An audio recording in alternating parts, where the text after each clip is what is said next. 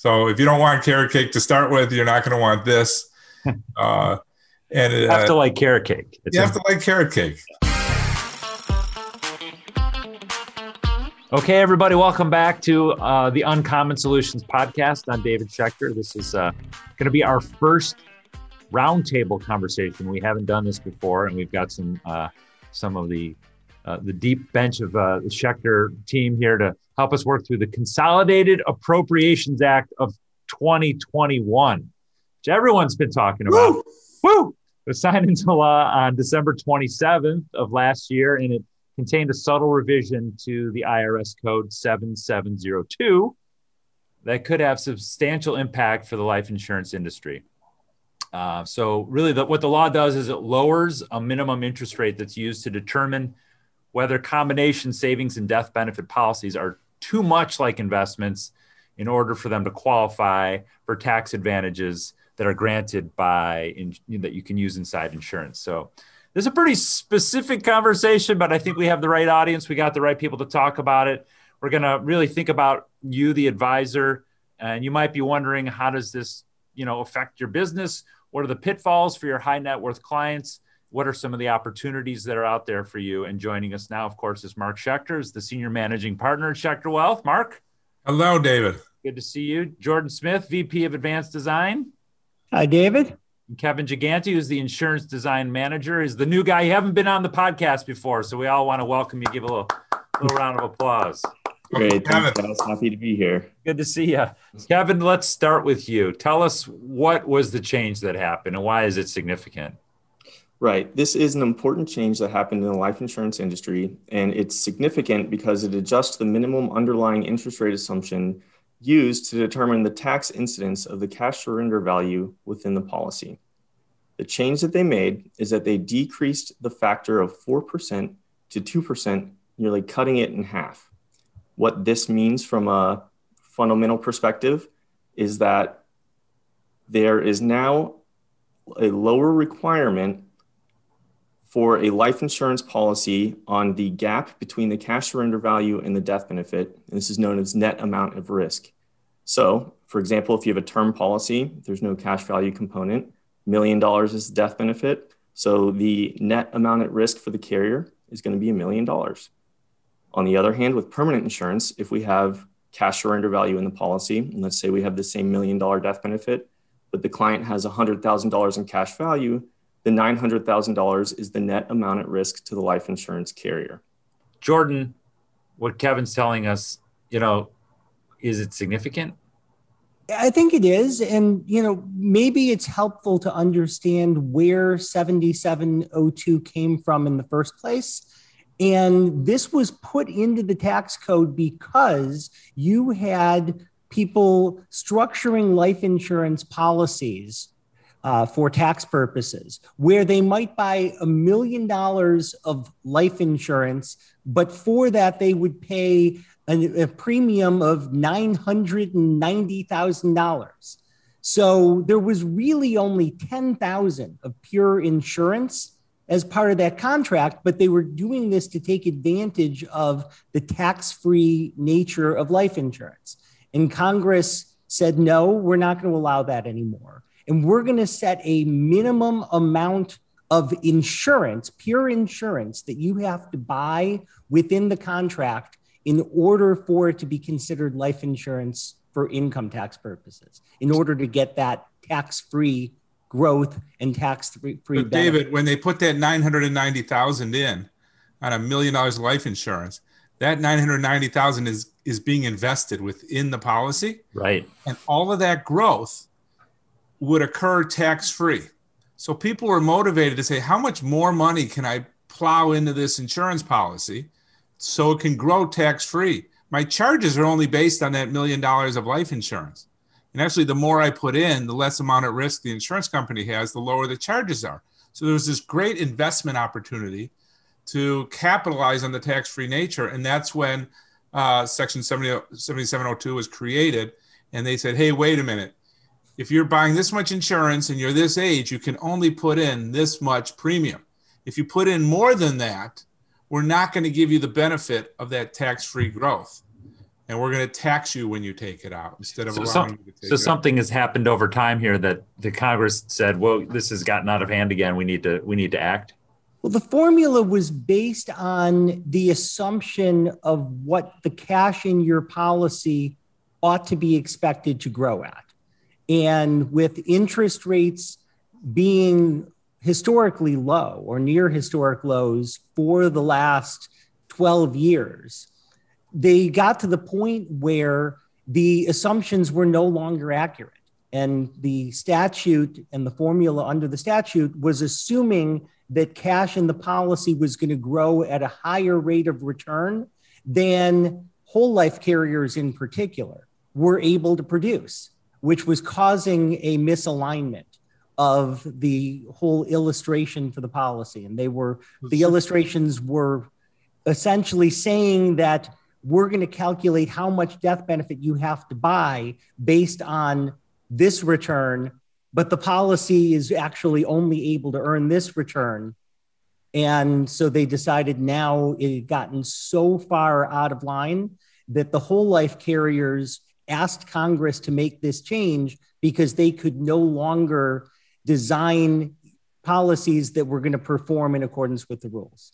So if, for example, when we were talking about that $1 million death benefit, and Kevin mentioned, maybe Jordan was mentioning pre-7702, maybe you could put in 990,000. Right. IRS comes in and says, you can only put in 100,000. All right. And you can put in the 100 and that can grow tax-free. Now that 100 was based on that old 4%. I see. Now the IRS is saying we can put in 200. Or I don't know what the exact math is, 250, something like that. It depends on the age. It's actually helping the client. It's helping the industry. I'm super excited about it because it's enhancing our product for the designs that are done for the people who wanted to stuff money into the policy, into this tax-free environment. We can stuff more dollars into that same policy. Okay, I want to hear about that, Mark. I just had one follow-up question for Kevin. That I know you've written a little bit about this. That it affects whole life more than it would affect universal life. Is that an accurate statement? That is an accurate statement. And part of that reason is that whole life typically uses a particular definition of life insurance that required a higher corridor limit. And additionally, the guaranteed rate was based off of the underlying interest assumption, which in this case was 4%. So if the whole life carrier had to produce a guaranteed return of 4%, it became much more challenging in the ultra low interest rate environment, as opposed to the 1980s when this law was included in the IRC code. Okay, so Mark, you're seeing an opportunity here for the customer in this law, in the change of the law. Can you describe what that looks like to you? Yeah, so first, David, from some of our other discussions, there's a world of people that buy life insurance for the death benefit. And they need to have it to pay estate taxes, to put food on the table, or whatever to buy out a business partner, whatever the reason is that they're buying it for the need of liquidity at an individual's death. Then there's a world of people who are buying life insurance as an investment asset to own that asset, whether it's stocks in a VUL or bonds in a whole life, or kind of this collared S&P in the indexed universal life. They're buying it for an investment objective. And so when they're buying it for an investment objective, they're usually comparing it to other investment alternatives. Right. And now this opportunity for those who are buying it as an investment just got significantly better because they can stuff more money into that policy. And it's still, if it's $1 million death benefit, instead of stuffing in that 100, they can stuff in 200. They're basically the mortality drag on each dollar that goes in was cut in half, right? So we're getting $2 in for every dollar we used to get in before. We're still paying the same amount for mortality charges, kind of approximately.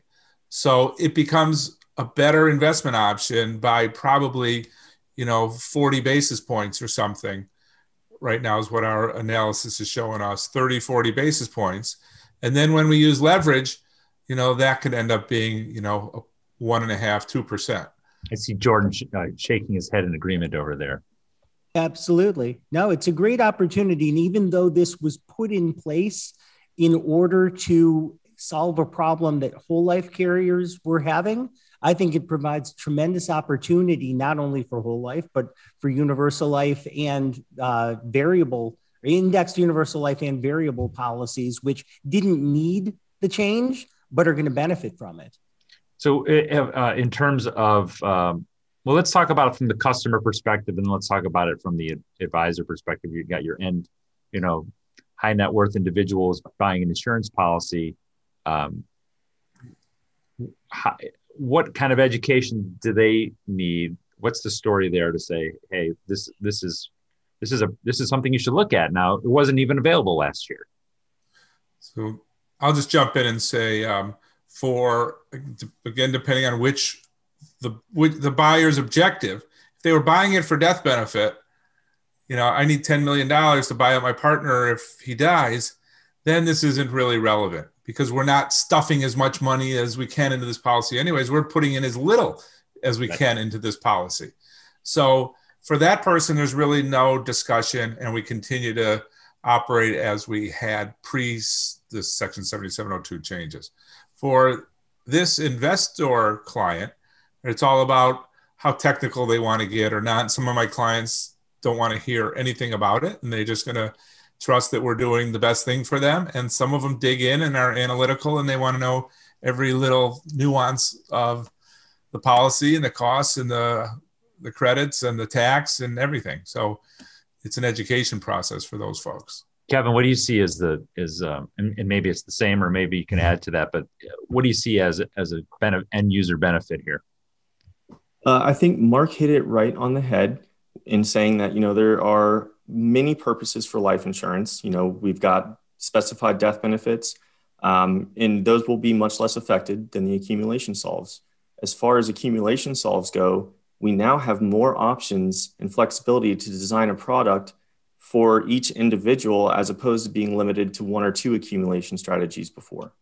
Can you elaborate on that, Kev? By using the guideline premium test, it allowed a lower corridor than existed on the CVAT design, which was typically for death benefit. And the caveat of that is being able to overfund the policy with a lower death benefit, reduced expenses, and allowed the accumulation, to grow significantly better than the death benefit focused sale on a CVAT design. Mark, have I lost you? No, I got you. Jordan, it sounds like perhaps have you sort of touched on this in design yet? Has this come up? Well, for designs that are premised on what kind of return we can get under the policy, it certainly helps.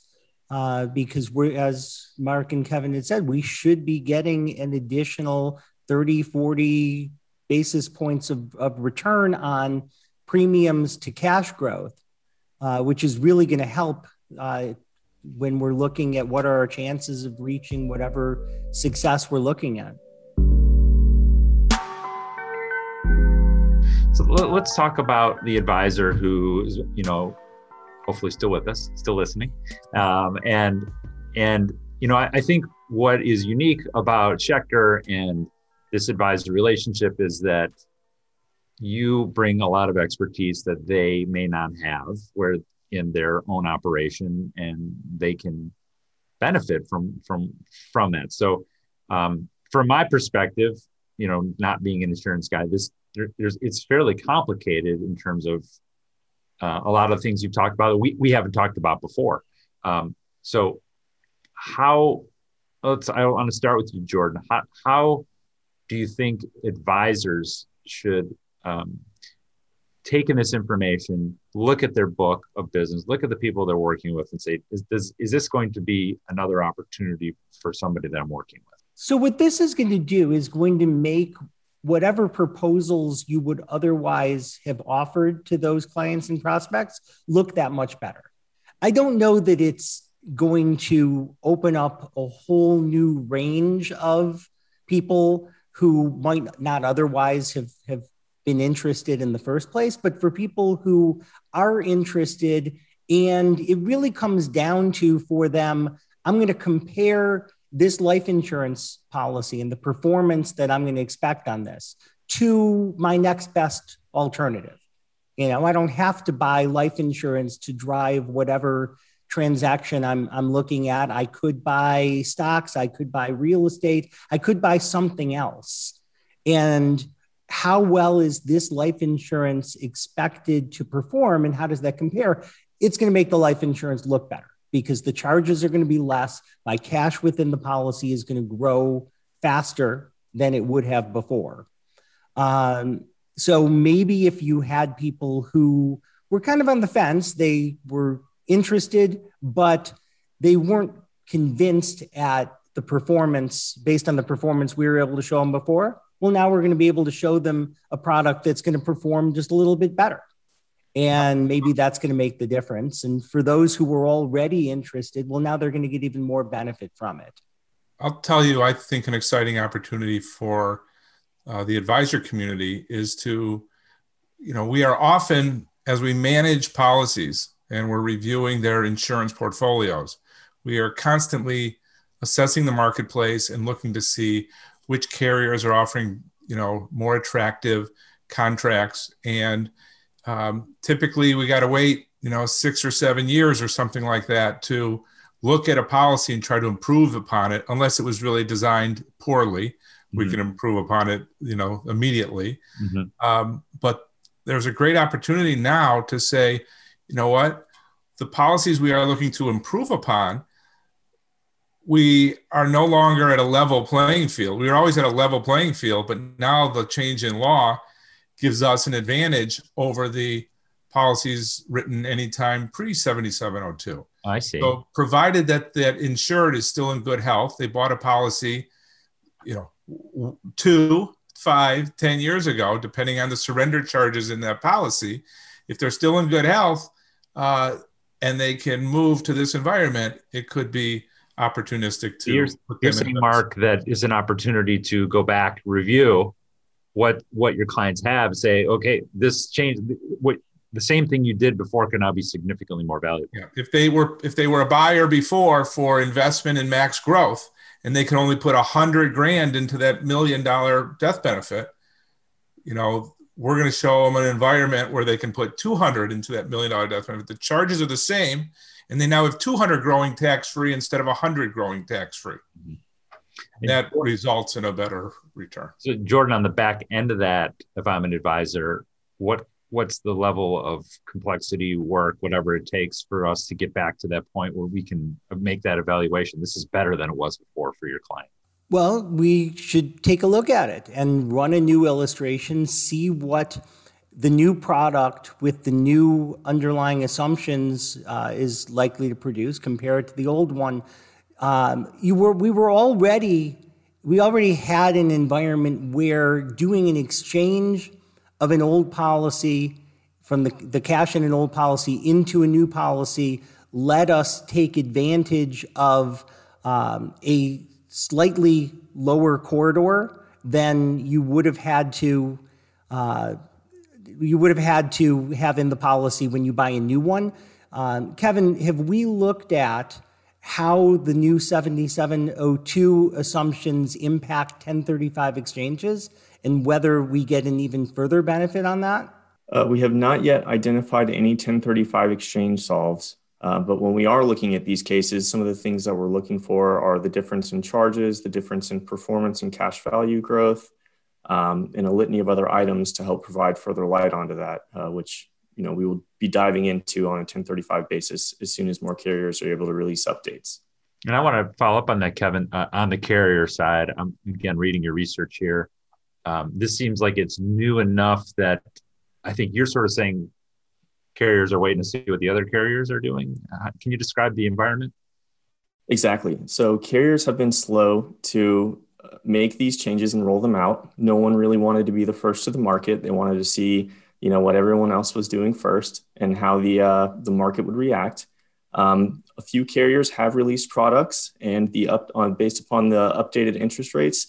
But at this time, the great majority of carriers have yet to announce or update their, illustration software to reflect the updated interest rate. So how do you deal with that, Mark, in terms of talking to your clients if the product may not, it's really kind of not there yet?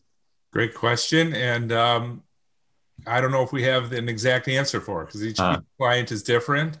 And I think we'll get different clients and maybe different advisors who feel differently. But I think that there is enough of an opportunity to bring into consideration, if we know a client is thinking about buying this particular program now, perhaps we should wait to see how everybody else is coming along. Now, this started in, January, right, with the thought that we knew it was coming, but we didn't really know how this was going to play out. Now perhaps in, March, April, we're starting to see some of the industry's reaction, but it's still a very small percentage of the industry. And we don't know how it's all going to play out, but it may be depending on how a client feels about it, how much risk there is to waiting. When we're doing a non-finance program and we wait, we've got the risk of health. Right? So all of a sudden the person's healthy now, we can do it today. It's not the 7702 product, right? But we know we can get a preferred rating. And if we wait 6 months, I don't know what's going to happen. We have on some occasions bought a term policy that's convertible with the understanding that we know we can protect the health and convert it to permanent at a later date. But then again, there's other nuances. What are you doing with the money in the meantime? Is it sitting in cash, making nothing? Could you put it into here and get the program started? And then in the finance strategies, we're running the risk of not grabbing up today's low interest rates. Right. We can lock in 10-year rates at super low, environment. And are we risking that if we wait? I wanted to ask Jordan about the premium finance aspect of this. That could change on a daily basis, I suppose, and then change the calculus if it's worth redoing a thing you've already done. Yeah, for someone who's well along in the process, I can just say that I personally would probably lean toward just moving forward and closing with the existing product. In fact, I'm actually doing that. You say you would. You are doing that. I am doing that. I've got my own premium finance arrangement that is supposed to close next week, and I'm not going to delay it in anticipation of a different product coming out.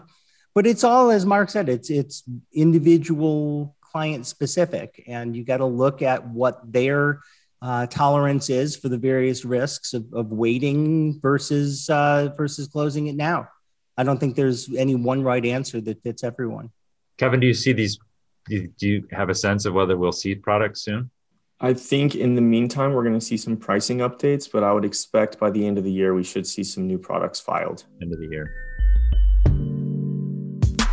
So, Mark, from a customer, and advisor relationship, how do you handle, okay, there's something new out there. You'd be my first customer. You'd be my first client that I've run through this, or you'd be my second client. As opposed to, I've got these people who've been in these products for 10 years and here's how they've benefited. And you got these great stories to tell. Is there any concern about being the first one in as a client?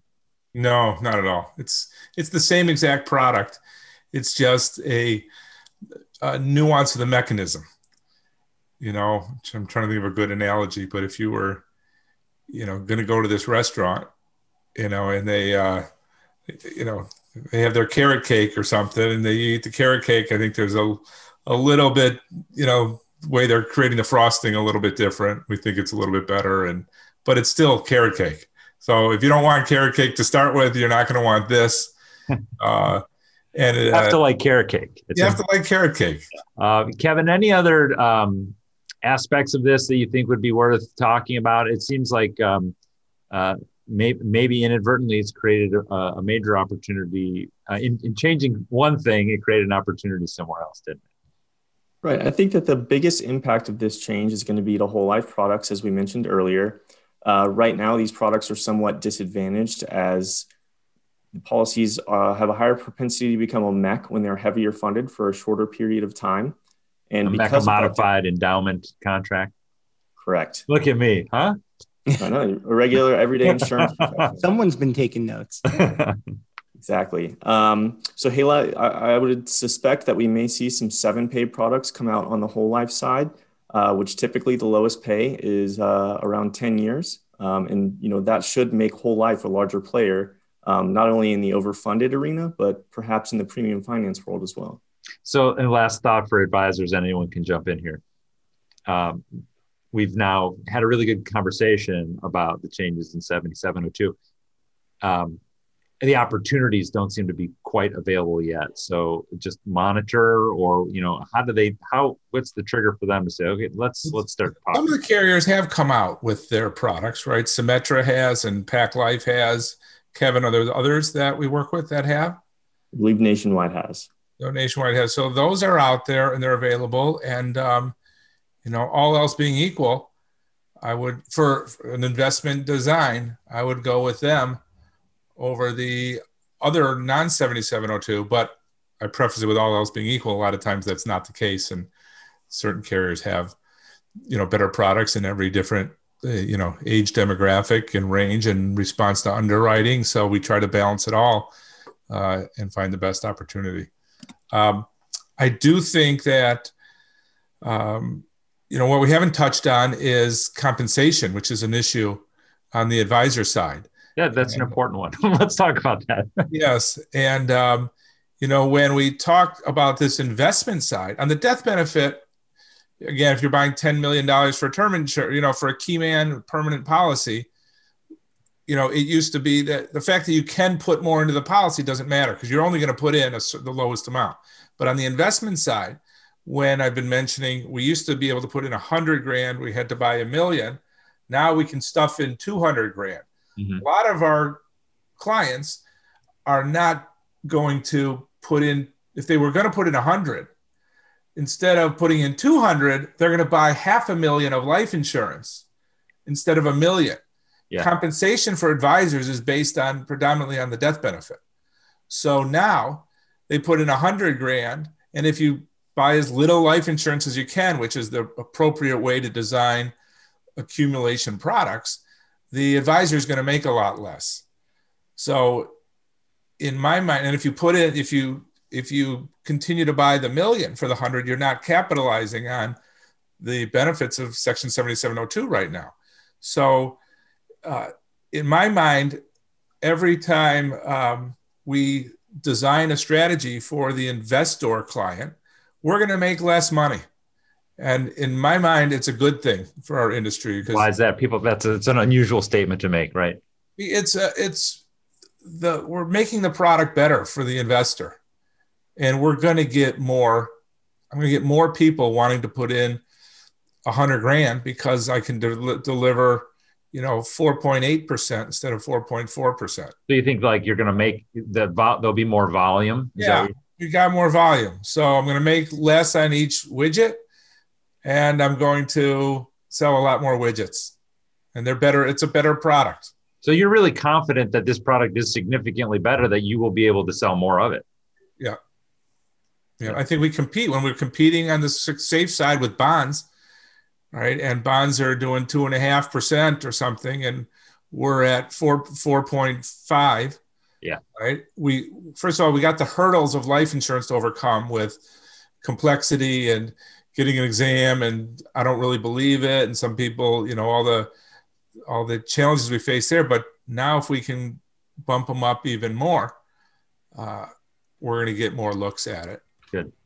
Well, guys, thanks for the conversation. I appreciate it. Mark, Jordan, Kevin. Kevin, welcome to the show. Thanks for being with us.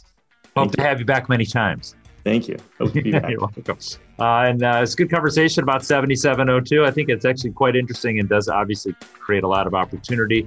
I should say, don't forget that past performance is not indicative of future results, and our explanations here solely for illustration, not based on any actual returns. And you can check out the notes from this podcast episode to learn more about 7702 and all the things we've been talking about. Guys, thanks for your time. David, if you ever want to invite us to one of your family events or friends parties and talk about 7702, Kevin, Jordan, and I would be happy to come. It's actually, we're taping on a Friday night. So if you guys can make it over for happy hour, I think you really light up the room. Great. See you next time. Bye.